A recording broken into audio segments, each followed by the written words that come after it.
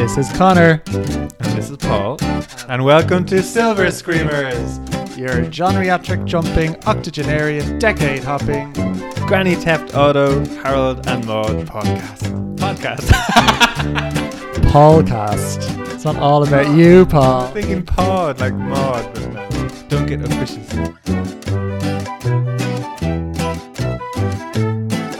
So, how are you, Paul? I'm good. We were quite late getting this one up because we had some Wi-Fi issues.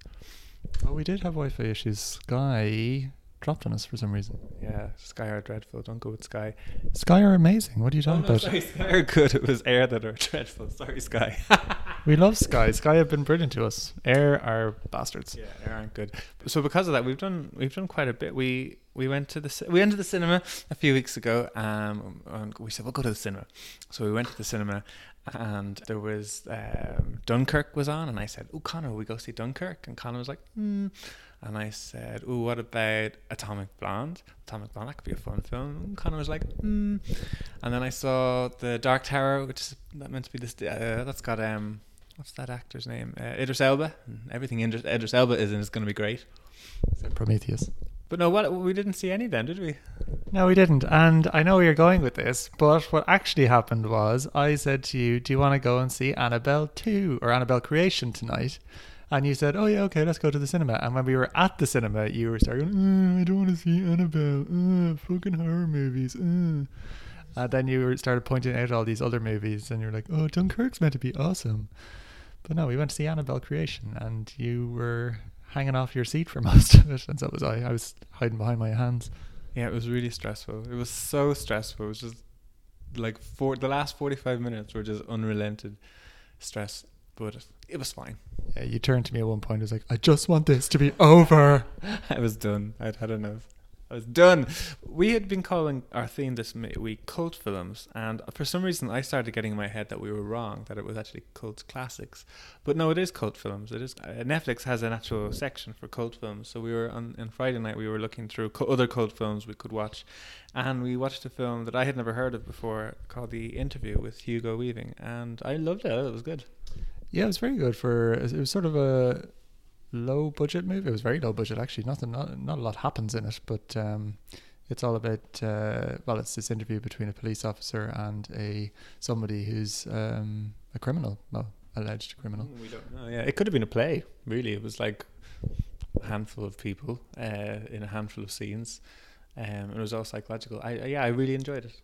But we're not talking about that today. No, we're not talking about that today. And clearly we've researched this because we're deciding is it cult classic or cult films, and we're still having that conversation. I think both are acceptable. And we also thought, because the new season of American Horror Story is back, and the theme for that is cult. So that's why we're picking this theme. We decided in hindsight. Yes, hindsight is 2020, as they say. That's just a happy coincidence.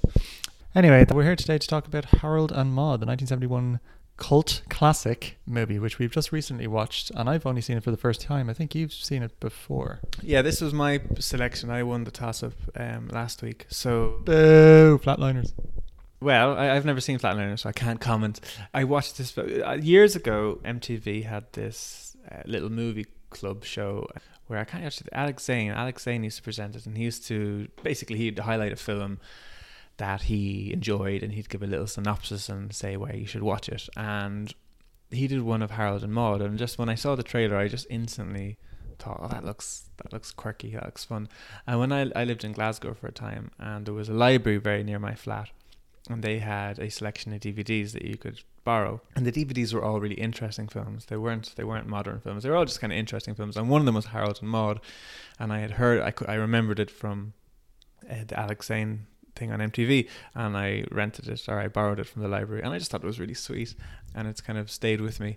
It stood up when I watched it a second time, and then I watched it a third time, so I watched it twice for this. It definitely doesn't come across, like when you're watching it, it's still, it hasn't aged. It's still quite modern. Absolutely. It's really timeless. Apart from all the cars and the clothes and that are quite 70s, but you know, the acting style, like everything seems quite modern. The themes are quite modern as well. Yeah, you could remake this, even though there's no need to, but you could remake this today. I don't think there would be a bit more texting. So Yeah, it was great. I loved it. He was basically an emo, wasn't he?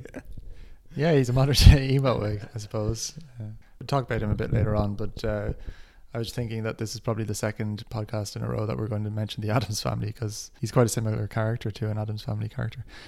This is really Harold's film, I think. I mean, it is Harold's story.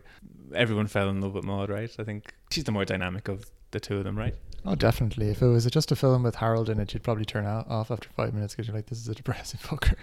Yeah, and to be honest, actually, the scenes in this film where she's not in it, I'm just waiting for her to come back, I have to say. There's some interesting scenes, and I do enjoy his mother, but yeah, it's just when it's Harold and Maud, that's when the film comes to life. She's so much fun. She's the life and soul of the film, really. Without her, there is no film. So let's go into the beat by beat. Paul's come up with a very in-depth beat by beat this week, and I think it should be fun. Okay, so the film begins with an obscured view of a man in a brown suit. Who doesn't love a brown suit? He enters a big room, a very grand room, puts on an LP, which is Cat Stevens. We're going to talk a lot about Cat Stevens later. He writes a note that he leaves in his breast pocket, lights a few candles, and then steps on a stool and appears to hang himself. A woman enters, but she's nonplussed about the apparent suicide. She makes a phone call, and it becomes apparent that the suicide has either been a prank or a stunt. And we find out that this woman is Mrs. Chazin, I think her name is pronounced, and the boy is Harold, their mother and son. We then see them later at a fancy dinner party where she remarks on how fragile he is to her guests. Later that night, as she's undressing, she walks into her bathroom. Harold has done another fake suicide, this one much bloodier. There's blood all over the bathroom, and he is in the bath with blood in his throat. And at this stage now she can't handle this, and she breaks down and says she can't handle it anymore. So a pretty dramatic opening to a film. Totally. I actually said to you when we were watching this, I was like, well, there's a spoiler right there. I thought it was going to be this big romantic comedy love story, and then he can't takes it no more, and then he offs himself at the end. But yeah, it really sets the tone of the film. When the mother walks in and she's totally nonchalant about her son, finding her son hanging there, you already start thinking, well, this is a bit weird. This is a bit of an odd film. I kind of didn't understand why she got so upset and annoyed with the bloodied scene, because as we'll see later on, there's a lot of these kind of scenes. You know, he's done this a lot, and sometimes he's not fussed and sometimes he's upset, and maybe it was just because of all the red blood all over the place. I think she has this attitude where she just is going to ignore all these weird behaviors. He's just looking for attention, and if she ignores it, he'll stop. And it is bothering her, but she just tries to make it seem like it isn't. And then when she sees that scene, because it's the most graphic suicide scene we see, and I think she just can't. She just kind of, and it's pretty gruesome looking, and she just has a bit of a fit. And also, she hasn't done anything up to this stage, and that actually instigates her actually doing something. What do you mean she hasn't done anything? We're only 2 minutes into the movie. No, but that will instigate him then going to a psychiatrist, which I imagine. So that's the second suicide, which is only the second one we've seen. He tells later on he's done about 15 of them. So that's the one that she said, okay, this has been going on, you're going to a psychiatrist. So I think that kind of is the straw that breaks the camel's back. I think it's an excuse for her as well to say, right, you need to get out of here, so I'm going to start looking for suitors for you later on, and you know, you just need to grow up and get out.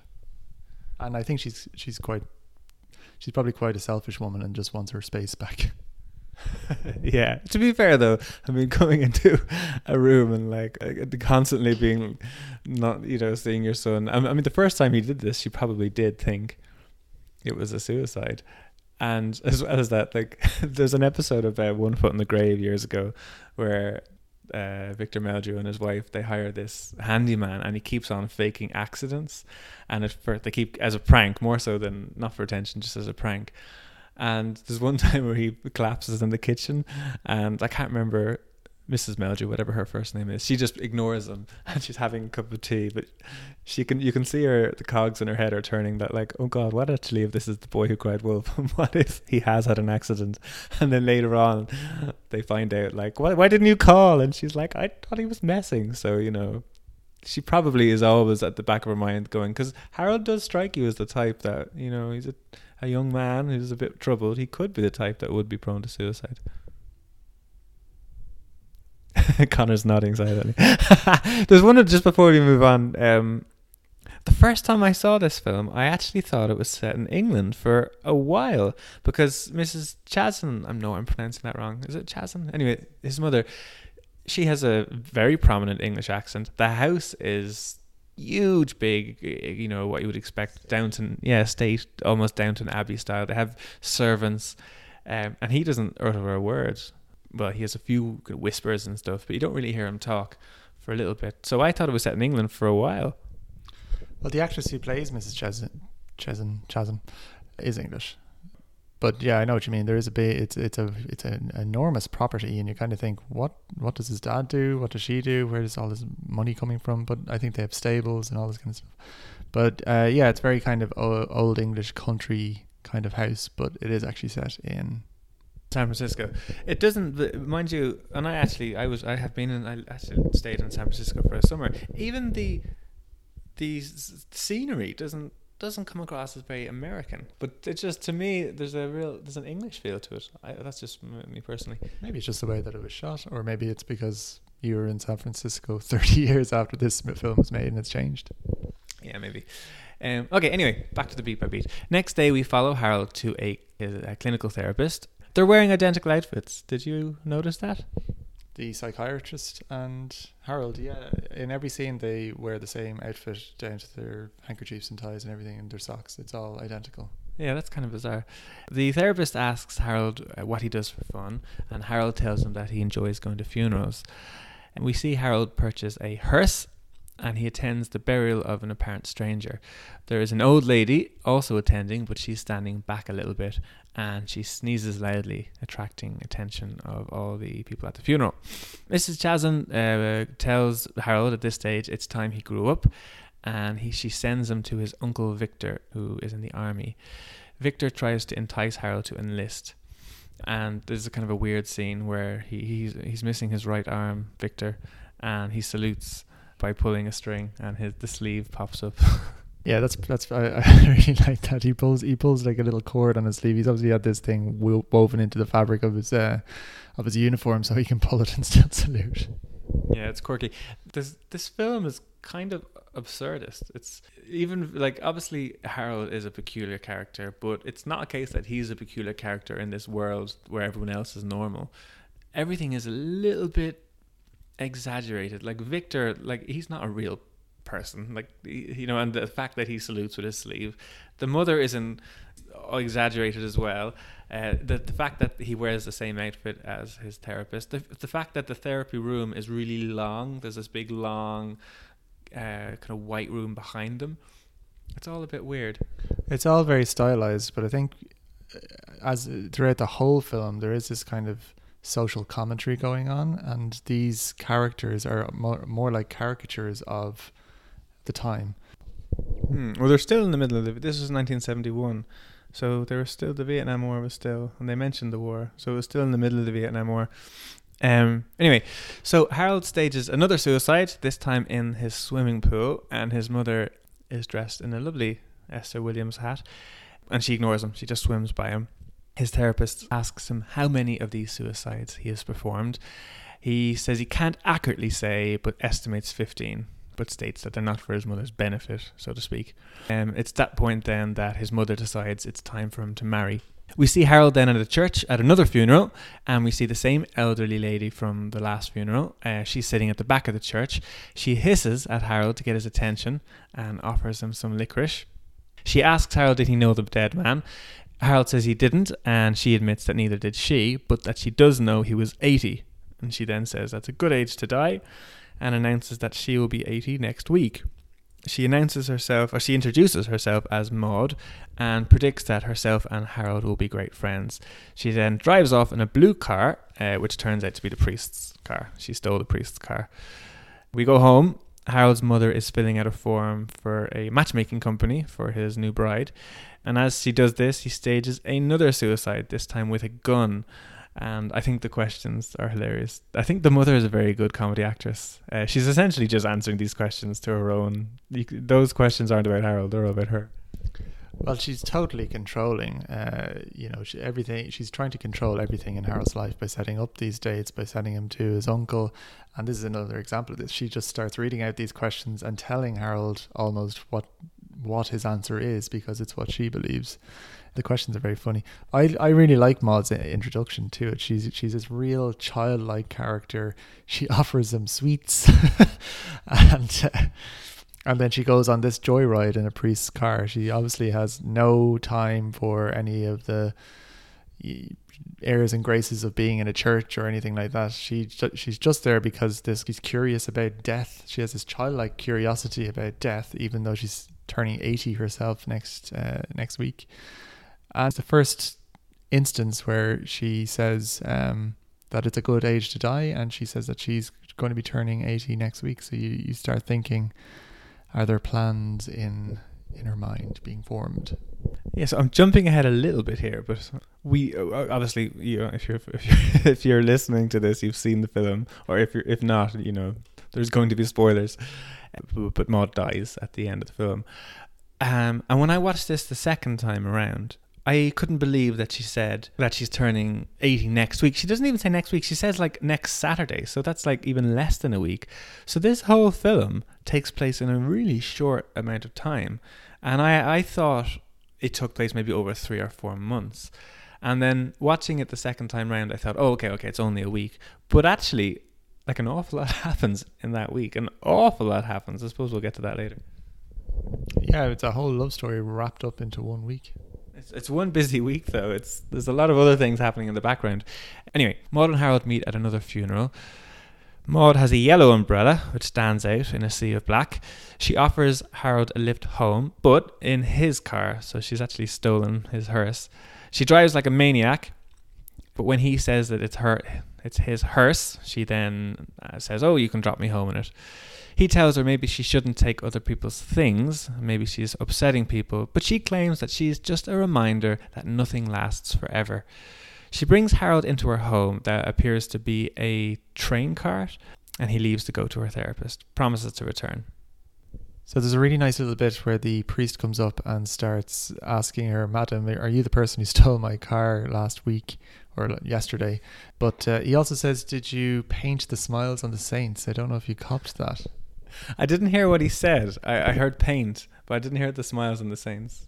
He says, did you paint the saints? And she asks him, did you like it? But that refers to a deleted scene, actually, where Maud was in a church and painted smiles on the statues of saints' faces.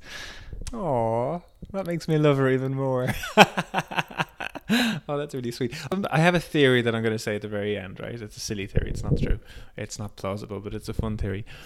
But before I get to that, how the hell is Maud stealing all these cars? Is she just really, really good at hot wiring? Granny Theft Auto.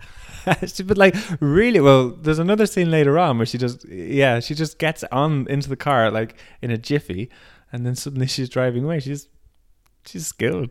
She's either really good at it, or what happens in American movies where for some reason people just leave their keys on their dashboard, or and the sun blocker. Everyone's just doing that, and she's just getting the keys. Yeah, I suppose it's a bit of suspension of disbelief. I just thought it was funny. Okay, so the next scene is our first date with Candy. She is a political science and home economics student. Sorry. She's a political... Connor just sneezed into his hands. It's all gross. So the next scene is Harold's first date with Candy. She is a political science and home economics student. She chats with Harold's mother while Harold is outside with a white sheet over him, and he seems to set himself on fire. Candy screams and runs away just as Harold enters the room. Okay, this is another funny thing. He breaks the fourth wall here. He looks directly at the camera, looking really, really Addams Family. Yeah, it's strange for that time, someone breaking the fourth wall, but it was improv by him at the time, where he just gives this little smile to the camera, little nod to say, "Do you like my evil plan?" It kind of it works, even though it shouldn't work, because this is. Yeah, I know I said it's absurdist earlier on, but it does work, and I don't know why, because it doesn't happen in the rest of the film at all. And it's not like the last scene of the film that might work then if it was the last scene, but yeah. I think at this point you know what type of character Harold is, and you know what type of controlling weapon his mother is, and you can totally see the audience sympathizing with Harold and saying, that was a clever prank, well done, and getting the girl to run off screaming. He's also very skilled at the switcheroo. I don't know how he did that, because you see him outside with the white sheet on, sitting down and pouring petrol on himself, setting it on fire, and then he just appears beside them. I don't know how it works. Yeah, there is a cut to Candy, and when it cuts back you can see that it's clearly not him anymore, but the cut is like for a second. So I mean, yeah, the same thing happens later on when he attempts to chop off his hand, or when he fakes that he chops off his hand. There's a little switch, and then suddenly it's the plastic hand, you know. But I think it's a bit of suspension of disbelief. Also, Mother doesn't seem too bothered about that, or she kind of seems to think, oh, that's weird, like, even though there's a fire in the back garden, it's odd. I don't think she sees what's going on. I think her back's to the window, and she doesn't actually know what's going on. This girl runs off screaming, and she just probably assumes, oh, he's done something. This again. Yeah. So the next day, Harold visits Maud and sees her being... This is a scene, I don't quite understand the logistics of this scene. He calls to her, and it's not her trailer. It's like a warehouse, and a man answers, and then it turns out she's hiding behind this wall, and she's Starkers. You then see them in her trailer, and she reveals that she was being sketched. But where was that? I have no idea. I thought it was in her apartment, but maybe it wasn't. Paint me like one of your French girls, Jack. I don't know. Did she say in a previous scene, "I'll be here"? I don't think so. No, I don't think so. Maybe I missed. Maybe it was her trailer. It just seemed like a really big space. Like her trailer was always had this coziness to it. It was like a narrow corridor, like. But anyway, she peeks out at them, and she brings him to her cart, and she's very flirty here. She's terrible. She asks him twice, "Do you disapprove?" And then he's thinking about it for a long while. I have a friend, one of my friends is like that. If you ask him a question, he kind of stands there, and you can really see the cogs turning in his head. And then Harold just says, "No, I don't disapprove." And she's all like, "Oh, thank you." But there's a real coyness to her. She's totally flirting with him there. You can kind of see for maybe the first time that she cares about his opinion. You know, she wants him to not judge her, I suppose, or to accept her for doing these things. Or maybe she's trying to judge his character and maybe trying to find out if they're a good match. But I thought it was quite a long pause there for Harold. Like, it was a really long pause, and then he just goes, "No." I think he's probably thinking to himself, well, he's obviously grown up in a certain environment, a very well-to-do family, and these life drawings probably wouldn't fit in with his mother's set of morals anyway. So he's trying to see how he can reconcile the two, his love for Maud and her zest for life and his conservative upbringing. Yeah.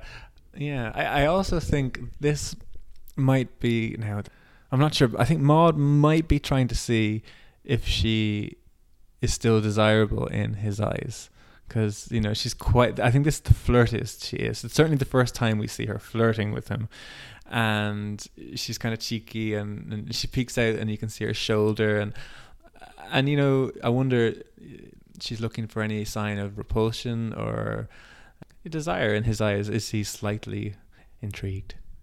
Do you think she set it up so that he would find her in that? Now I do. Yeah, well, she knew that he was coming, so of course she did. Wow, yeah, I didn't think about that. Yeah, she probably asked her man Gaucus or whatever his name was around and said, "Oh, maybe you can try and do one of your paintings for me," but knowing that Harold was on his way. Mind you, she doesn't strike me as manipulative, does she? I don't think that's manipulative, is it? No, but she doesn't. She strikes me as just the type. She would just do something because she wants to do it. I don't know. You've thrown me for one now. Leave us a comment. Okay, so this is a weird scene. So he's in her apartment and she's kind of showing him her paintings. Some of the paintings are of her, even though I didn't recognize her in any of the paintings. And she seems to have these sensory pieces of art. So the paintings are visual. That's straightforward enough. Then she has this kind of olfactory machine that pumps smells. And then there's this wooden structure that is tactile. And she asks Harold to like stroke it and caress it. And then she goes off to make tea or something. And when she's distracted, he gets really carried away and like puts his head down and moans. What did you think that was about? Well, yeah, the whole scene is obviously about, five senses and pleasures of the flesh and all that kind of stuff. So the first thing being her being drawn, so that's visual. And then she says she got a bit bored of that, so she wanted to look at smells and scents and that. So she has this weird olfactory machine where she puts a gas mask essentially up to Harold's face and says, "Breathe." It sounds a bit dodgy when you say it like that. Yeah. So he says that he can smell freshly fallen snow, which is like a really cool machine. I kind of want to try that. But yeah, I think he was just saying that to humor her. But well, maybe. But then I was thinking, well, maybe he kind of looks like he's getting high as well. So I thought maybe, given the era, maybe it was kind of he was getting high or something, or it was like a fancy way of doing drugs. Then she says, yeah, and then I got a bit bored of that and I went on to the tactile. So she shows him this kind of wooden sculpture thing and he starts going down on it and giving it a lick out and moaning, or that's what it looks like anyway, which I don't know. I don't really know why. Maybe he's like, after seeing her naked, he's a bit horny and there's like a hole in this. Maybe we're totally reading this the wrong way and we're disgusting. But yeah, I don't know. She then says very nonchalantly, "It'll be all over after Saturday anyway." Now, I can't remember the first time I saw that if I copped. But having seen it, I actually wish that line wasn't in it, because you copped straight away, didn't you, what was going to happen? Well, it was the second reference she had made to the Saturday coming and, her life ending or a life ending. So yeah, I copped that. But I don't know, kind of having seen it, I saw it twice now. I've seen it when we watched the film originally and when you were rewatching it. And it's just it's such a throwaway comment. It would be very easily missed. Also, I think nonchalant is going to be the word of this podcast because we've said it twice. Anyway, she says that nonchalantly, third time. And they go to a construction site where they see some buildings being demolished. And then they go to a greenhouse. And she says this beautiful line. She says, "I feel that much of the world's sorrow comes from people who are this," and she points to a daisy, "yet allow themselves to be treated as that." And she gestures to a field of daisies, but then that cuts to a field of gravestones. What do you think that's about? Well, I think this, so she's saying how diverse life is and she loves watching things grow and change. And she asks Harold what he would like to be if he could choose. And he says, or what flower would he like to be? And he points to a daisy.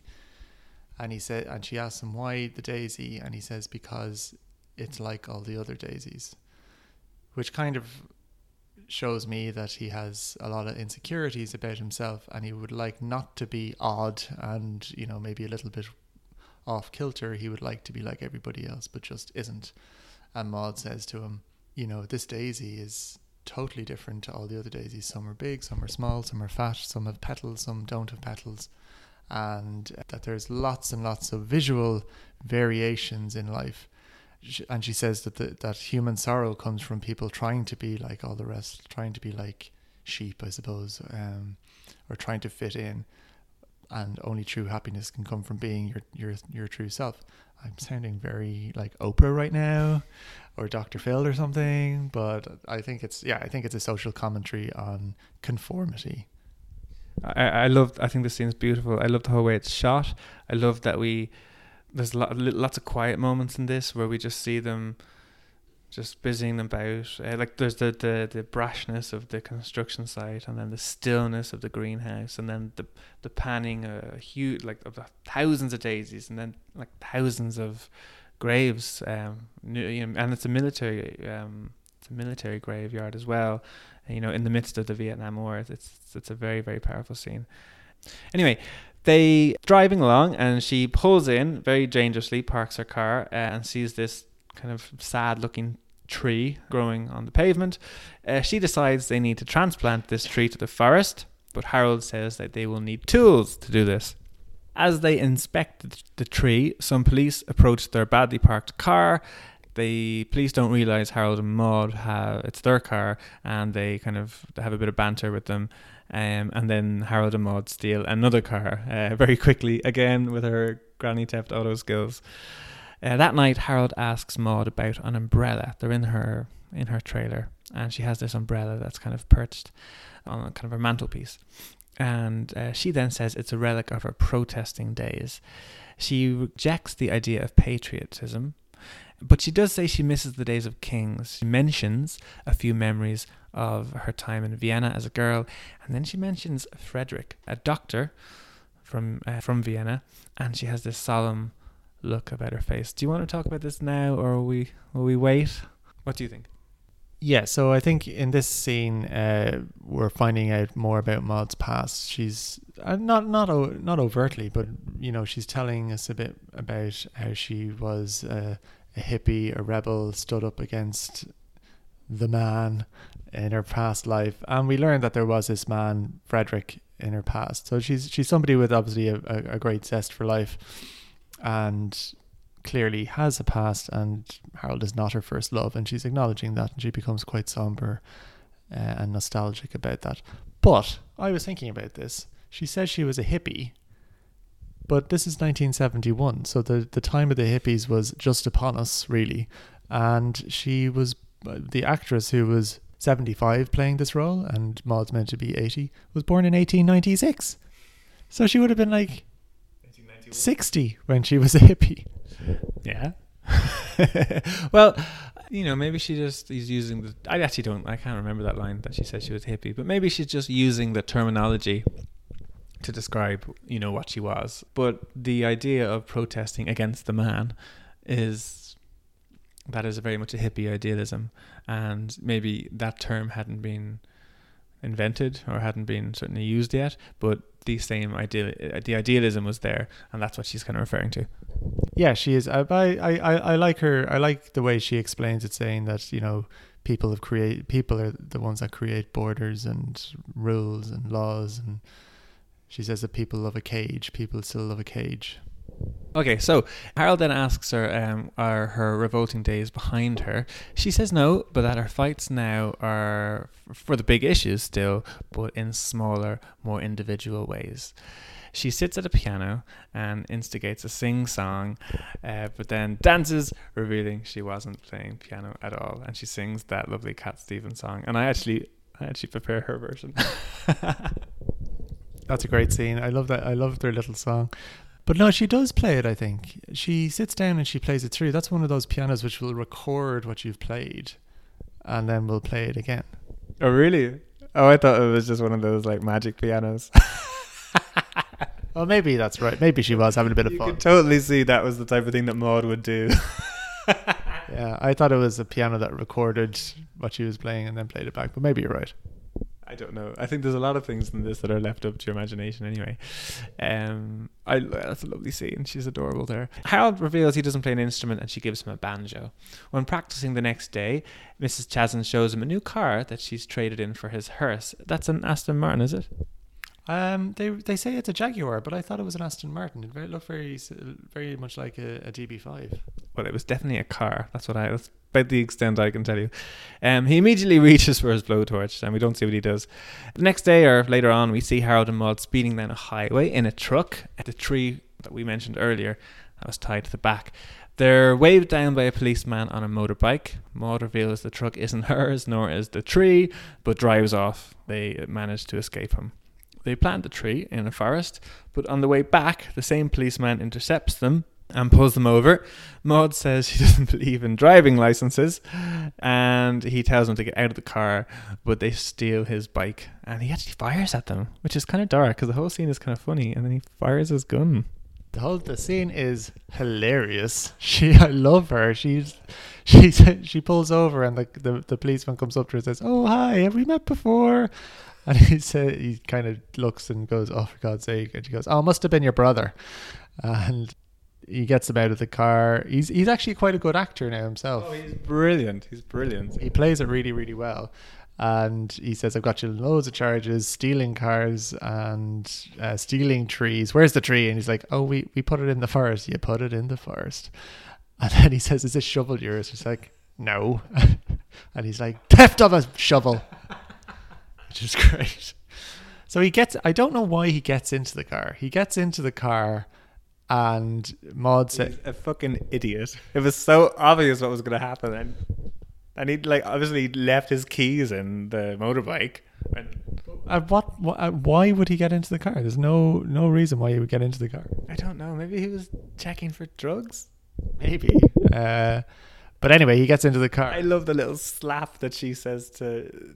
She gives. She's quite physical. She gives him a few little slaps, not hard, but she kind of slaps his shoulder, kind of to communicate. She's a very good physical actress. Yeah, so she slaps him. She says to the policeman, "Is it going to take long?" And he tells her to buzz off, essentially. And she turns around and slaps Harold, like, "Come on." And she says, "Get the shovel, get the shovel." Why would they risk that to get the shovel? Like it's not even their shovel. It doesn't matter. Yeah, I don't know. They don't use the shovel again. I don't know why. Yeah, she's like a kleptomaniac. Oh my God, Maud is a kleptomaniac. It also makes me wonder, how the hell did she get that train car? That ain't legal. Oh yeah, she lives in a train car. Yeah, I don't know. I think it's just abandoned and she's just converted into her living space. Yeah, how amazing would a HBO Maud the Origin drama be, or maybe not HBO, maybe a Netflix drama of like Maud the Origins? That would be amazing. The Marauder. But the police officer then, they drive off on the motorbike. He takes out his gun and shoots at them, but the gun doesn't fire. It actually sounds like a fake gun, which kind of makes me think, did Maud switch the guns, because it sounds like something she'd do. But really dangerous, because you can see that there's a bystander walking towards the police officer, and this guy's trying to fire at them. Yeah, he's an idiot. That he is. You said he was quite a handsome idiot. He was, but yeah, very San Francisco with his mustache and his biker helmet, very YMCA. That night, they smoke from a shisha, while Maud wears a fabulous kimono. She looks good here. And Harold tells Maud about an incident when he was a schoolboy where people thought he had died. And he breaks down and he admits that he actually enjoyed being dead more than being alive. Maud comforts him, but she does correct him and says that he was never dead, he was just backing away from life. And she gives him a bit of a pep talk about grabbing life by the balls. He tells her he likes her, and she says the same, and they dance the night away. Date number 2 is Edith. That's the next day. Edith sees Harold's new car, but he has transformed it to a hearse. He pretends to chop his hand off during tea, and that scares her away. We mentioned that earlier on. I don't know how he does that. Because of these actions, Mrs. Chasson is kind of at the end of her tether, and she tells him that he's going to enlist. And if he refuses, he'll go to jail. But Maud and him concoct a scheme, and I think this is probably my favourite little part of the film. So he meets with Victor, one-armed Victor, who gives him a tour, and Harold gets very into Victor's war stories, maybe a little bit too into them. He's asking questions about the violence, whether he can get hand-to-hand combat, whether he can strangle them with his fists, whether he can take souvenirs, and Victor starts to get a little bit scared. And then Maud appears. She's disguised as a protester, and Maud and Harold stage a fight where he whips out this. Okay, this I don't quite understand. You have to explain this to me. He whips out what looks like a toupee after he mentions taking scalps, and then he kind of pushes it into Maud's face, and she kind of goes, "Oh, it's stinking, it's horrible," and then she snaps it from his hand and she throws it in the sea, and then he pretends he's so disgusted that he like tries to attack her, and then she just disappears, and we hear this splash. What? Yeah. Yeah, I don't know what happens to Maud. She just kind of is there and then is gone, and it seems like she must have jumped down into the sea or something, or there was like a tube or something that she like jumped into and then swam away. The thing is, the only thing that they were pretending is that they were acting, but Maud really did fall down there. And did Victor not try and find her? Like, and we heard the splash, so unless she didn't go in the water but she threw something else in the water. And what was the wig meant to be? What was the significance of that? Well, the wig was just, I think the wig was just, he was talking about taking souvenirs. Now, this is a great scene. I love this scene. Because, a brilliant scene. Because up till now, Harold has been a very demure, not a lot of charisma, not a lot of character. And then in this scene, when they're talking about death and learning how to kill people, ironically, he comes alive and he's really physical, really enthusiastic, really into it, and very funny. And starts talking about, will the army teach me how to kill a person, shoot a person, cut a man's throat? And the uncle's like, yes, they will, son, yes, they will. Oh, they'll teach you how to fire all types of weapons. And then he goes, and slit people's throats. They're like, well, I guess. What's the wig? The wig, he talks about taking souvenirs and like someone's scalp, and he takes out this wig. He's saying, maybe I can get another one of these. So in the scenario, from Victor's point of view, that is an actual scalp that Harold has extracted. Maybe, I don't know. Maybe he thinks it's a wig, and Harold is just saying, well, maybe I'll be able to get a real one of these. And again, from Victor's point of view, this protesting lady dressed all in black, very Victorian, falls down, and does Victor just kind of go, okay, you don't say anything if I don't, I'll stay quiet if you do. Well, maybe there was a manhunt after she fell into the sea, but she just swims away, and Harold picks her up, and then they skedaddle. Yeah, all three of them, because Victor as well, it's just a masterclass in physical comedy. They're just, all three of them are amazing, and they're all shouting at the same time, all saying different things. All Harold is pretending to attack Maud, well, obviously not attacking Maud. Victor is trying to stop it. It's just brilliant. It's a brilliant scene. It's very funny. Anyway, he also calls her a commie bitch. Okay, we see a montage with hills and trees and screaming and somersaults, and Harold tells Maud that she's very beautiful, and he then notices a tattoo on her arm, and we find out that she is a victim of the Holocaust. Well, I presume that's what we're meant to hear. Is that what you got from it? Yeah, it's very clearly a Holocaust tattoo, but it's so subtly done in the film. They don't linger on it whatsoever. It's half a second of a shot, and it's just enough for you to click. Okay, she's been a prisoner in Nazi Germany. It fills in a lot of blanks, doesn't it? It fills in the blanks about that little bit of solemn sadness. It gives us this impression that she survived, and she had two choices. She could linger and wallow in the horrific experience, and she probably lost everyone, but certainly Victor, I imagine, or Frederick, sorry. Victor is the soldier. She certainly lost Frederick, yet she decided to grab life. She decided not to push it away, to grab life. Do you think she was a Jewish victim of the Nazis, or do you think she was one of the... There wasn't very... I don't believe there was a huge amount of protest against the Nazis before they rose to power, but I think there was some, and they were promptly put in concentration camps. Do you think that's why she was there? Oh, it's a good question. I don't know. I would have assumed she was Jewish, although she says her full name at the start of the movie. The surname anyway sounded French to me. So you might be onto something there. I just assumed that she was Jewish. From a character point of view, it's more satisfying from a story point of view if she became this vivacious character as a result of her past, as opposed to that's just the way she was always.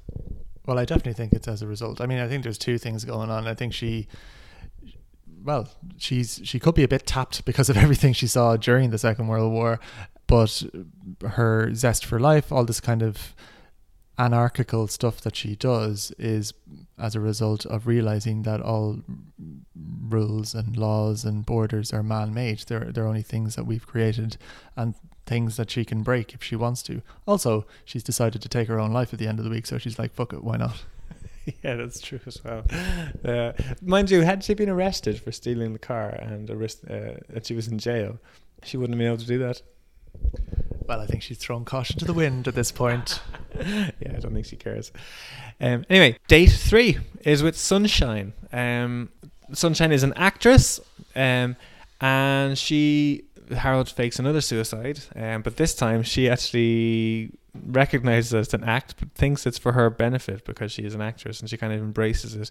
I thought this scene was long, and at this part of the film, I was so in love with Maude and Harold, and just loved watching them on screen.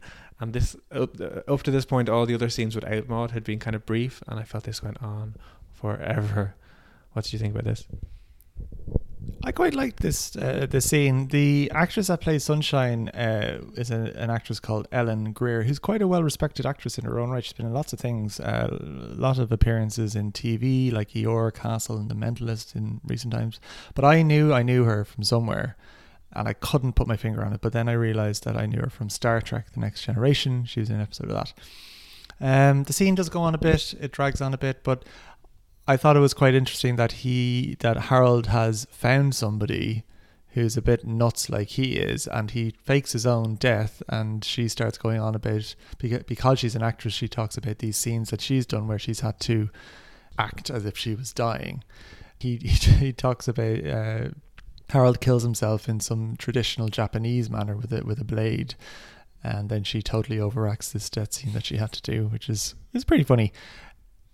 I actually thought that it was going to introduce an element of confusion into Harold, because he's found somebody who is maybe a bit crackers like he is, and isn't shying away or running away from this whole death scene, these death scenes that he's created. But that's not the case. It just fizzles out and she leaves, and that's about it. Well, that's interesting, because the mother is disgusted when she comes in. Yeah. In a weird way, she should maybe be happy that they've bonded. You've made me think now. Maybe Harold, after the film ends, maybe Harold will get in touch with Sunshine again, and maybe acting will be a potential future for him. Maybe that's like the point of this scene, because I didn't really see the point of this scene. But you just made me think of this now, just this on the second. Maybe this is giving us a little bit of a glimpse as to the post-Maude life that Harold might live. Maybe, but they don't really go back to that at the end of the film. I would kind of think that if they were going to show that happening, that there would be something at the end of the film to show him going to an acting class or meeting up with Sunshine or something, which doesn't happen. I think Maude is just the one for him, essentially. It's his reason for living almost at this point, and nobody else will do. Yeah, no, you're probably right. It's just something to play with. So that night, Harold and Maude go to a fairground, and as she is playing, she's playing something with some other people, she's wearing this weird red thing on her head. It's like a jumper, literally, just that she's taken off but hasn't pulled off her head. Did you notice that? Well, what point is this? They're at the fairground, and they're on an amusement park, and then he is making a coin for her at this kind of, those machines that you see at fairgrounds where you put in some money and it gives you a coin. And he just looks over at her. I don't know what it looks like, a kind of a blackjack table or something. It's not a blackjack table. But it looked like, when you saw Maude from straight on, it looked like she was wearing a red headscarf. But when you saw her from behind, you could see like a sleeve. So it looked like she was wearing like a red top, and she took it off but just didn't pull it off her head. Okay, I didn't notice that. I just thought she was wearing some sort of woolly knitted granny top or something. Yeah. The fashion, we must talk about the fashion before we finish, because there's some interesting clothes in this film. So he makes her a coin and he gives it to her, and I think either the coin says Harold loves Maude, or he just says it to her, and then she says she loves him, but she throws the coin in a lake so that she'll always know where it is. And then we see some fireworks, and you know what fireworks means. Bow, chicka, bow, bow. We both kind of, when she threw the coin into the river, we both kind of went, what a bitch. But then after thinking about it and knowing of her demise, it's kind of like she can, in the spiritual world, come back to visit the coin because she knows where it is. Yeah, and she's so unsentimental. It's got no use for physical things anymore, physical possessions. Exactly. The fact that he gave it to her is what makes her happy, not the actual coin. Yeah, then we see the next morning. A very satisfied looking Harold is blowing bubbles. You can see he's his shirt off under the sheets, and across from him is a sleeping Maud. And I think do you see her shoulders as well? Oh, she's definitely naked. Yeah. It's funny, this film, or the kind of the whole idea of this film, of the big age gap, and we haven't really talked about that. Maybe we'll talk more at the end. Either you can embrace it, which is something I totally love Harold and Maude as a couple. I think it's the sweetest. I'm not disgusted by it in the slightest, but there's other people. So my mother, when I told my mother that we were doing this film for the podcast, and she's never seen Harold and Maude, but she's heard of it. And as soon as I kind of, she didn't recognize it totally, but when I kind of talked a bit about the premise, and she was like, oh, her face screwed up, and she went, oh, that's that weird film. And there's some people that just, this love story is too icky and isn't going to work from them. And I am not one of them. I love the word icky. Yeah, I'm not one of those people either. And I think if people gave the film a chance and watched the film, they wouldn't be that person either. I think as you watch the film, you grow to love these characters and you see that they have a love between them. And I think that would get rid of the ickiness. But when you hear it first, you might go, ugh, because you would imagine yourself in that position. But if you watch the film, I think that ickiness dissipates. Maybe. Do you think... I was going to say, would you have liked to see a love scene? Now, 50 Shades of Grey or a Samantha Jones love scene, no, obviously wouldn't have worked. Not even love. But I wouldn't have minded necessarily to see when they woke up the next morning that they were spooning, or that maybe she was asleep on his chest, or just they're literally on the other sides of the bed. And we don't see any kisses from them that aren't... We see a few kisses that finish. As the camera goes onto them, they stop kissing. Does that make sense? And I would have liked just a little bit more. Just if what they give us is like a 3 and 50 Shades of Grey is like a 10, I would like to have seen like a 5. You love your comparative numbers. You always do that. That's a 3, that's a 10, this is what I want. But well, sometimes after you've had the sex you need your space to like sleep and stuff, so maybe they're on the other sides of the bed. But maybe he did the whole Ross's hug and roll thing because he needed his own space in the bed. I think it's fine. I think they both wake up. He's obviously awake before her. He's from somewhere gotten bubbles to blow, and that Maud has like collections of bubbles and has yo-yos and has chalk everywhere. She does say she's accumulated a lot of stuff. The director actually did want to film a sex scene with them, but the production company Paramount wouldn't let them. Yeah, well, it's not even a love scene. I would have just reality is no excuse for fiction in terms of he might have wanted to roll her across or whatever. It's just to see them the next morning, with a little bit of intimacy, just would have, I thought, been really nice touch. Yeah, do you see them kiss at all during the film? Do they have a snog? You see when later on, when he removes the blindfold on her birthday, he releases a kiss, when it cuts to them, they're kissing, he just leaves her, so they do kiss, but we don't, like I said, we don't ever see them have a full kiss, and I think that would have been nice. We know that they have kissed, we know that they are intimate, so it just reeks of that they're too afraid to show it. Well, the production company was too afraid to show it, they didn't. And that is apparent. That it wasn't an artistic decision, it was a decision based on fear. And they're never good, Connor. They're never good. Anyway, so yes, they have made love. Harold tells Mrs. Chazen that he is to wed, and he shows her a photo of Maud, and she just kind of looks at him. That's the last time we see Mrs. Chazen. But we do see a series of shots from Harold's point of view of different men giving their opinion on this new Harold's new conquest. We see Victor. We then see his therapist, who talks about kind of the Oedipus complex, but kind of says it's a granny Oedipus complex as opposed to your typical one, which he's never come across. And then we see the priest, and I think the most disturbing scene in the film, where he very graphically describes why he's repulsed. He mentions Harold's firm body a little bit too much for my taste, though that actor, that little bit of acting he did, he was amazing. That was a good bit of acting. That priest milked the shit out of that scene. He was great, and he talks about, you can almost see him vomiting in his mouth when he talks about Maud's flabby buttocks and her sagging breasts. He does mention Harold's taut body, which he kind of emphasizes that, and you kind of think to that, you know what you want. But I thought it was interesting. You got kind of again, it's this kind of social commentary, these kind of pillars of society, this very successful army admiral or general or whatever he is, psychiatrist, very well respected profession, and then obviously a priest, the moral compass of society, I suppose. And all their views are that this is wrong, this is disgusting. Your mother would have fit in well with these people. That night we see Harold throw Maud a birthday party, an 80th birthday party. He's decorated her home with sunflowers, he's prepared champagne, organic champagne, and he tells her he has another surprise for her after dinner. And I take it that's a proposal, right? Oh, definitely. I think he's made the decision to marry her, and he's going to propose to her, yeah. Yeah.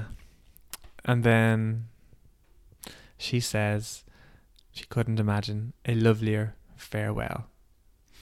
She reveals as it's her 80th birthday, she took the tablets an hour ago, and she'll be gone by midnight. There's a long pause, and then Harold goes, "What?" Jesus, I think you broke our mic. It was actually quite scary when he screams it out. I got a fright. And you can really see that he's like crying and he's just seeing his world crumbling. I didn't appreciate that. I thought that was almost done for laughs. That what? I didn't appreciate that scene. Oh no, I thought it was very good. I mean, what would your response be to the person that you love just telling them that they've taken a load of pills and they'll be dead by midnight? This wonderful person that he's met that's given him a reason to live when all he can see is ways of killing himself, and he just has this look of absolute horror and terror and shock on his face when he shouts it out. I thought it was very, very well done. Yeah, I thought the what was more of a kind of a comedic. We were expecting him to break down crying or something, and we didn't see that. We then see them in an ambulance. He is very upset, and he says that he loves her, and she says, "That's amazing. Keep on loving, keep on loving." They go to a hospital, and as Cat Stevens plays, we see that she has died. He's heartbroken. He's driving in his hearse very fast through the country, driving faster, faster, faster, until the hearse goes over the edge of a cliff and crashes. The camera pans up and we see Harold, who has miraculously exited the car, playing his mandolin or his banjo, and he walks away, and we hear Cat Stevens. Oh. Yeah, it's a very emotional ending to it. I kind of felt that I almost felt the ambulance scene and the hospital scene wasn't necessary. I absolutely agree. I would have preferred her to say that line, to him to burst out crying, collapse on the floor, and then to her to bend down and just say that line. He says, "I love you," and then her to say that line that she says to him in the ambulance. He says something like, "Don't upset yourself, or don't get upset.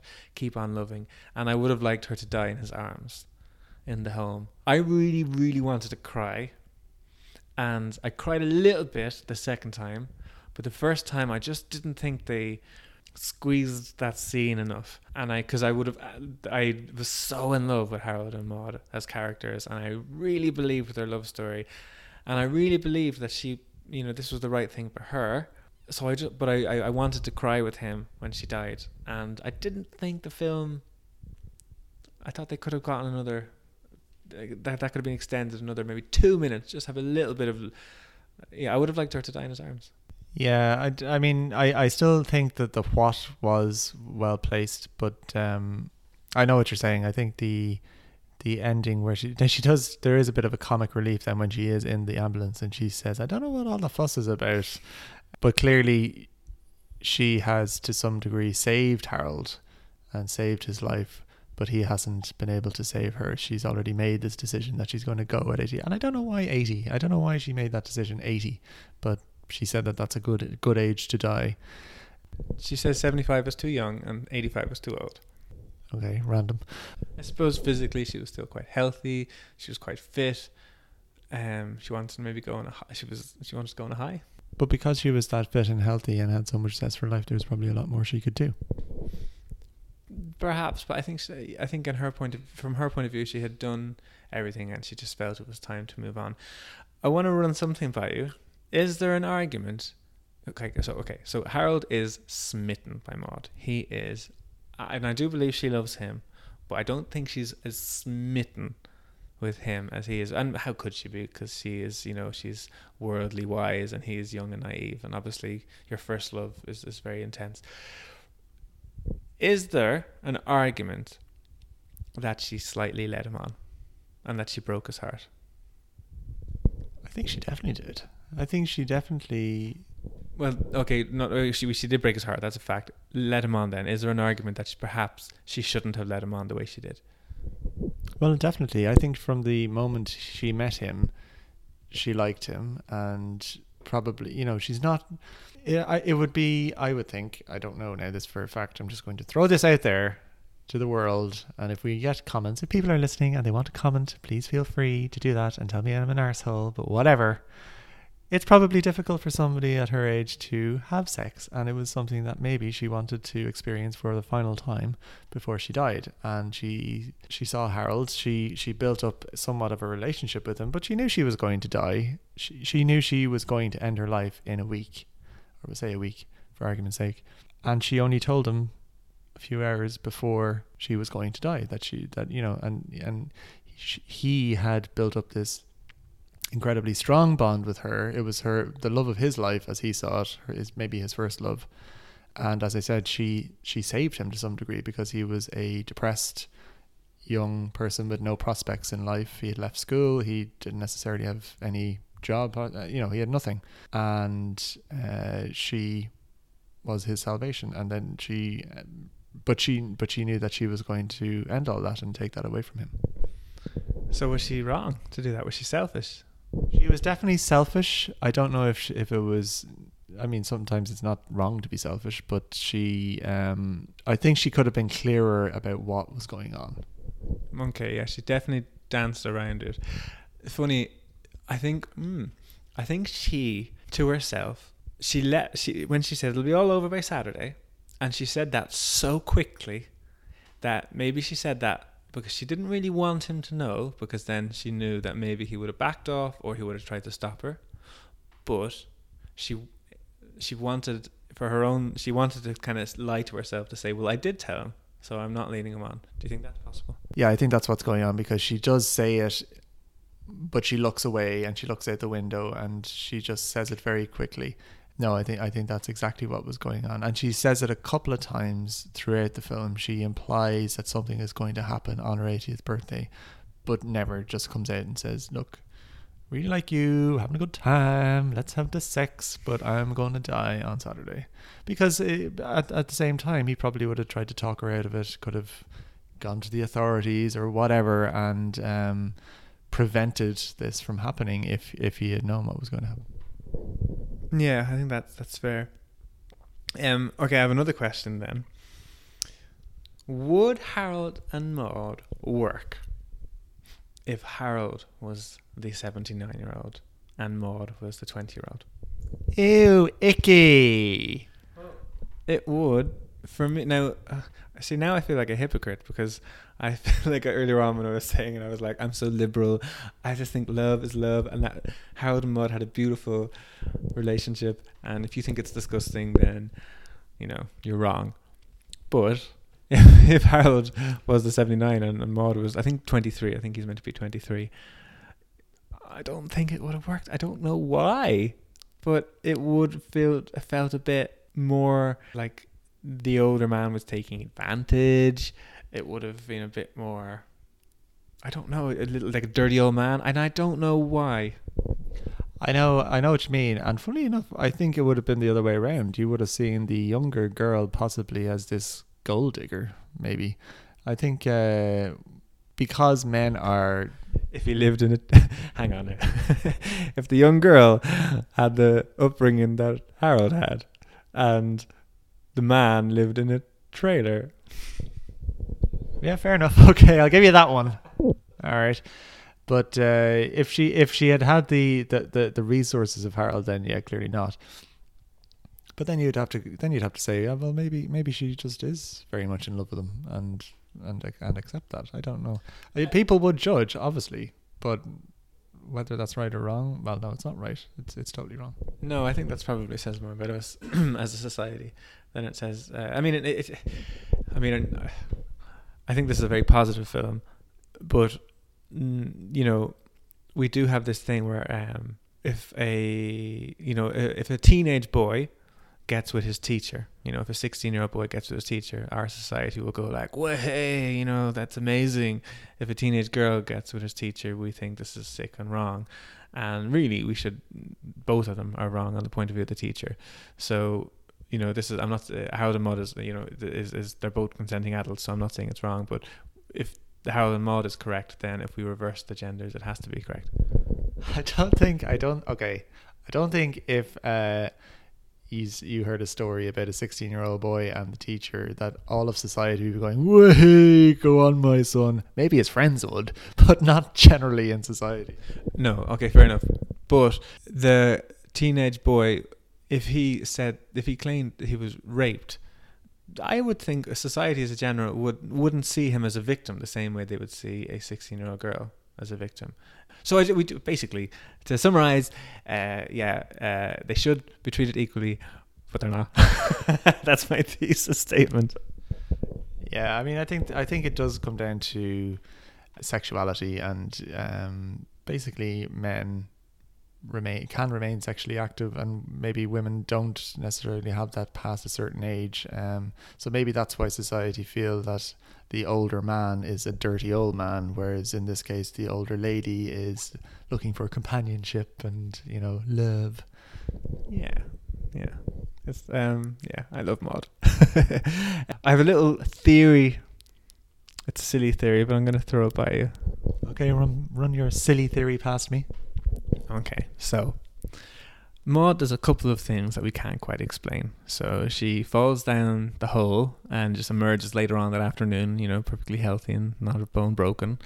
She is able to hijack cars in split seconds. Okay, she is able to somehow own this train. And Harold also is able to do things that we can't quite explain. When he fakes his drowning suicide, his head is underwater for an awful long time. When he shoots himself in the scene with his mother, by the way, the mother's hat in that scene is amazing. Did you notice? No, I didn't. The mother knew how to dress. Anyway, when he shoots himself, we see the gun explode. We see even some red on his forehead, and the force of something pushes him back. Now, there could be some illusion going on, but it's an elaborate illusion. We see himself douse himself with petrol, and then seconds later, he's in a room, not doused with petrol and not on fire. We see him drive off a cliff. We hear the engine running in the car when it's falling down, but seconds later, he's outside. Are Harold and Maude witches? No. No, let's put that theory to rest. What do you mean, are they witches? They're not witches. Maybe this is a world where witchcraft exists or something, because there's so many unexplained things in this film that are just brushed over and we can't explain them. Can you explain them? Any other film you just say that was bad direction? Well, the thing is, this film isn't badly directed, so I trust the director that these things were done on purpose. I guess there's a suspension of disbelief, but yeah, it's a fun little theory. I choose to think that it's a unlikely but possible scenario. Oh, do you? No, I don't think so. I think Harold has mastered trickery, and the car thing wouldn't be that difficult. You just have to jump out at the right time as the car was driving. Just saying.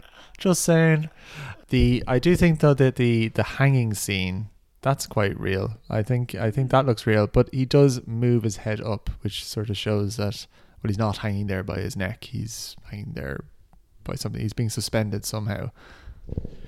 Yeah, I mean, the hand thing is easy enough. I mean, that's just a fake hand. Yeah, but he gets like, how does he get his actual hand that he sprays something in his he like has a air sprayer that he puts in his mouth, and he puts that down, and like 2 seconds later he has removed his hand from his sleeve, put a fake hand without anyone noticing. And the scene where he's hanging, the only way to do that properly would be, well, no, I'm sure there is other ways, but how I would imagine is that the harness would fit to your hip. But we see him light candles. There's nothing attached to him, and we just see him. So he does that very quickly. I don't know. I'm just saying. We talk about performances. The only really performances really that matters in this film are Ruth Gordon, who's Maud. She's most famous for Rosemary's Baby. She won an Oscar for supporting actress in that. And then Bud Cort, who played Harold. I don't think he did anything particularly significant after this, but how do you think they work? I think they worked really well together. There was a great chemistry between them. I think both quite challenging performances, I would think, for the two people. I know Bud Cort actually was injured in a car accident in 1979, about 8 years after this was made, which is ironic since he's driving around like a maniac in this film for most of it, which kind of saw the demise of his career, and then he didn't really get a lot of roles after that. But he did, I think he did stand-up comedy, actually, a good bit. All right.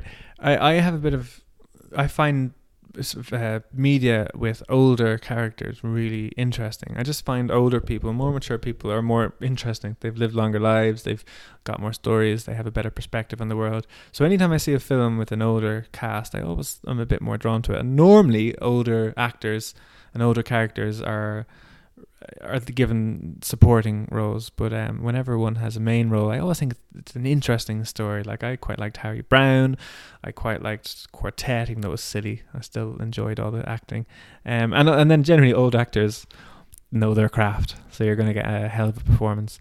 So, and even Bud Cort is brilliant, and they have fantastic chemistry. But this is Ruth Gordon's film. She is so charismatic on screen. I could just watch her. She is fantastic. Yeah, she's really, really good. And she had a long period of time. She had about 20 years where she didn't do any film work. So she really wanted to break back into film work in the 60s. And I think she had a couple of failures before she had Rosemary's Baby. I think it was 1968 or something. And she won the Oscar for that, or 1965 maybe. And then she went from strength to strength and went and was in Harold and Maude. I think she died not too long, maybe a decade after Harold and Maude, at around 88 I think she was. But yeah, she was fantastic in the role.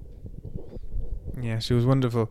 So Connor, this is something I thought would be easy for the first few weeks, placing it on our list. And of course the only thing on our list at the moment is Donnie Darko, which is at number 1. A very strong number 1 though, I think, and one that I think will fight for its position. So we are comparing this. So far it's just Donnie Darko and Harold and Maude on direction, script, performances, music and soundtrack, and cinematography, and then general enjoyment. So what's your thoughts?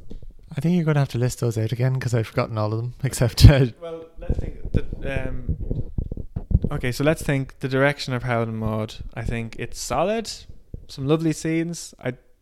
Compared to Donnie Darko, and obviously we can't compare every film every time. I think the direction on Donnie Darko was probably a bit stronger. Yeah, I think that there was some really nice direction, really nice scenes in Harold and Maude, particularly the the daisy fields into the cemetery and that massive zoom out from Harold and Maude.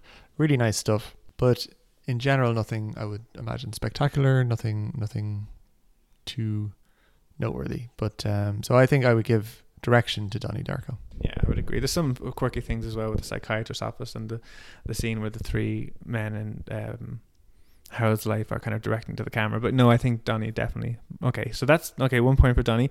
Music. Oh, I love the music for both of these films. I think Donnie though, because it's more varied. I love the Cat Stevens did the soundtrack. Actually, they wanted Elton John, but he turned it down. But I actually think Cat Stevens it's very fitting, and I love the song we were singing earlier on. But I think Donnie Darko, Mad World, Notorious, the NXS song, and then there's that brilliant, just kind of scary soundtrack that kind of goes through all the scenes with Frank. So soundtrack for me goes to Donnie. Yeah, there's a few songs in Harold and Maude which I actually recognise. There was one song from that used to be at the end of Extras, Ricky Gervais show, Extras. Some really, really good stuff. The theme song to Harold and Maude, I love it. And they play that song like 8 times. Well, they bought the rights there. We're going to use this shit. I think it was written especially for the film. Oh, right, okay. Well, then they were definitely going to use it. They actually commissioned it. So, but I do think I don't know. I'm torn. I mean, we're looking at these all, so you don't have to pick one for everyone. Okay, so that's the soundtrack. Performances, some lovely supporting performances in Donnie Darko, but the lead, which is just really Jake, he cannot hold a candle even to Bud. Was it Bud? Bud Court? It's a funny name, that it's hard to say. Bud Court. So, but and then when you factor in Ruth Gordon, nah. So performances, Harold and Maude without a doubt. Yeah, Bud Court's name is actually Walter Cox, and originally, just saying that's a stage name. Anyway, I would say yes, Harold and Maude definitely. The charisma, the characters are well defined. They're more interesting characters in general, I would think. There's some really, really nice supporting actors and characters in Donnie Darko, like we covered last week. The mom is brilliant, but even the supporting actors in Harold and Maude are fantastic. The general Victor, the Uncle Victor, is great. The psychiatrist is great. The priest is creepy and amazing, and the mother is great as well. So yeah, performance is going to Harold and Maude. Okay. It's the script. We've kind of covered the script there as well, and also just on the performances, really natural performances from Ruth Gordon as Maude. She's so natural, particularly when she's speaking to the police officer. She says, "Don't be officious. Being officious, that's the sign of a government job or something." I just think the way she acts, she looks so natural. Yeah, she makes it look so easy, and that is not an easy performance as well. What a role for an older actress. What a gift that was. Okay. Script then. Both scripts good. Both good lines. The story is probably both good lines. Yeah, both have good dialogue. I mean, the story is so much simpler in Harold and Maude compared to the story in Donnie. But I think I almost think the heart of the script of Harold and Maude is better. So I'm going to go for Harold and Maude for script. I think it's very difficult to compare. Chalk and cheese, I know. Yeah, okay, so the script, I got a tone of Clockwork Orange off Harold and Maude. Is that kind of quirky absurdness that you were talking about earlier on? Well, the 70s as well. So, but I suppose just looking from the script point of view, the dialogue, it's a much simpler story. It's a much more straightforward story. Donnie Darko obviously has a lot of intricacies, confusing its audience, but I think generally the dialogue between the characters is more interesting in Harold and Maude, particularly when Maude's on screen. So yeah, I would agree, Maude and Harold and Maude. You also have to take into account that we spoke about Donnie Darko for 50 minutes and we've been talking about this for an hour and a half. So we've obviously found more juice in the story. That's the unedited version we'll put up maybe when we're famous and maybe not. And then general enjoyment, and I think this is probably the most important one. And if you were to say to me, Paul, we've only got 2 DVDs, we've got Harold and Maude and Donnie Darko, I'm going to want to watch Harold and Maude. Yeah, I'm going to agree. I think Harold and Maude as well. I think we've agreed everything is on Harold and Maude. The only thing I was a bit on the fence was the soundtrack. You said Donnie Darko. I don't know. That's a 50-50 split for me. So I think overall, I think we're going for Harold and Maude. Very good. And we both. So you hadn't seen this film before. You enjoyed it, obviously. Yeah, I loved it. Yeah, it was great. I thought it was really, really good. It was really entertaining, and it's, you know what I really like about this genre hopping podcast is, well, firstly seeing movies that I haven't seen before and finding little diamonds, but also seeing actors which I would have seen in various things, but them being much older, seeing them as much younger actors much earlier in their career. So people like Ellen Greer, who plays Sunshine. I think I'm really going to enjoy that part of watching these films. And you're one who was in Sabrina in Donnie Darko. You were excited when you saw her again. Yeah, but I already knew her because I had watched it. Yeah. Great. So Donnie Darko, you only held your one number. I thought Donnie was going to keep that for a good few weeks, but no, Harold and Maude has gone in there and is number one. Sorry, Jake, I still love you. Yeah, no, it's still a good film. So that's the second film in our cult classic month. It's now time to pick the third film. So Connor, what is your film and why did you pick it, please? I'm going to stick with Flatliners, and the reason I picked it was because I picked it last week and it's easy. Okay, so you're going for a 90s film. I thought you'd picked it actually. You'd switched it. I was going to pick Showgirls because we'd mentioned it a few times and said we had gone to do it. But then I was like, then we have to watch Showgirls. And Showgirls is so long.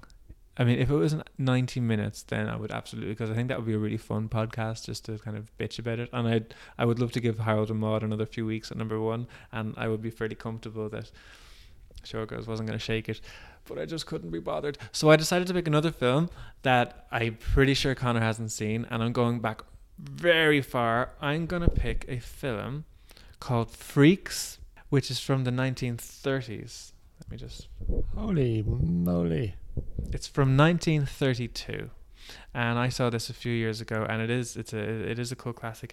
It actually used real people that were in freak shows of the time, and I kind of think it's become a cult classic. The original version, which was 90 minutes, was banned and has been lost to time. That person doesn't exist anymore.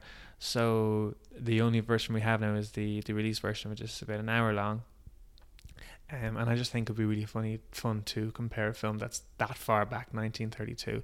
So that's my Todd Browning's Freaks is my submission for next week. Oh God!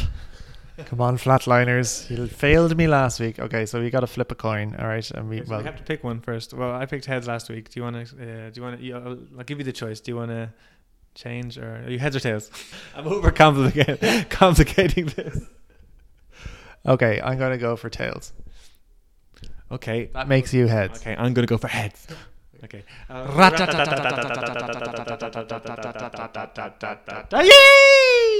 Sorry, that was very high-pitched. Yes. Okay, so we're watching Flatliners. And did you know that only this morning on Facebook I saw there's a trailer for the remake? So it's kind of apt that we do the old one. Oh, I'm kind of disappointed about that. Oh. Well, we're going to do the old one. Ellen Page is in it, I think. I don't actually know. I didn't do any research. I just saw it on my Facebook feed and I recognized her face. So there you go. Whenever anyone says Ellen Page, I always think of Elaine Page, and I'm like, why is she in a movie? Okay, yeah, no, Ellen Page. Okay, well, thanks very much for listening, guys. I think we're going to leave it there. Like, share, comment, and all that kind of buzz. If you're still listening now, God bless you. I think maybe people are listening to this to put them to sleep at night in their beds. Who knows? But thanks for listening, guys, and we'll see you next time. Bye. Take care.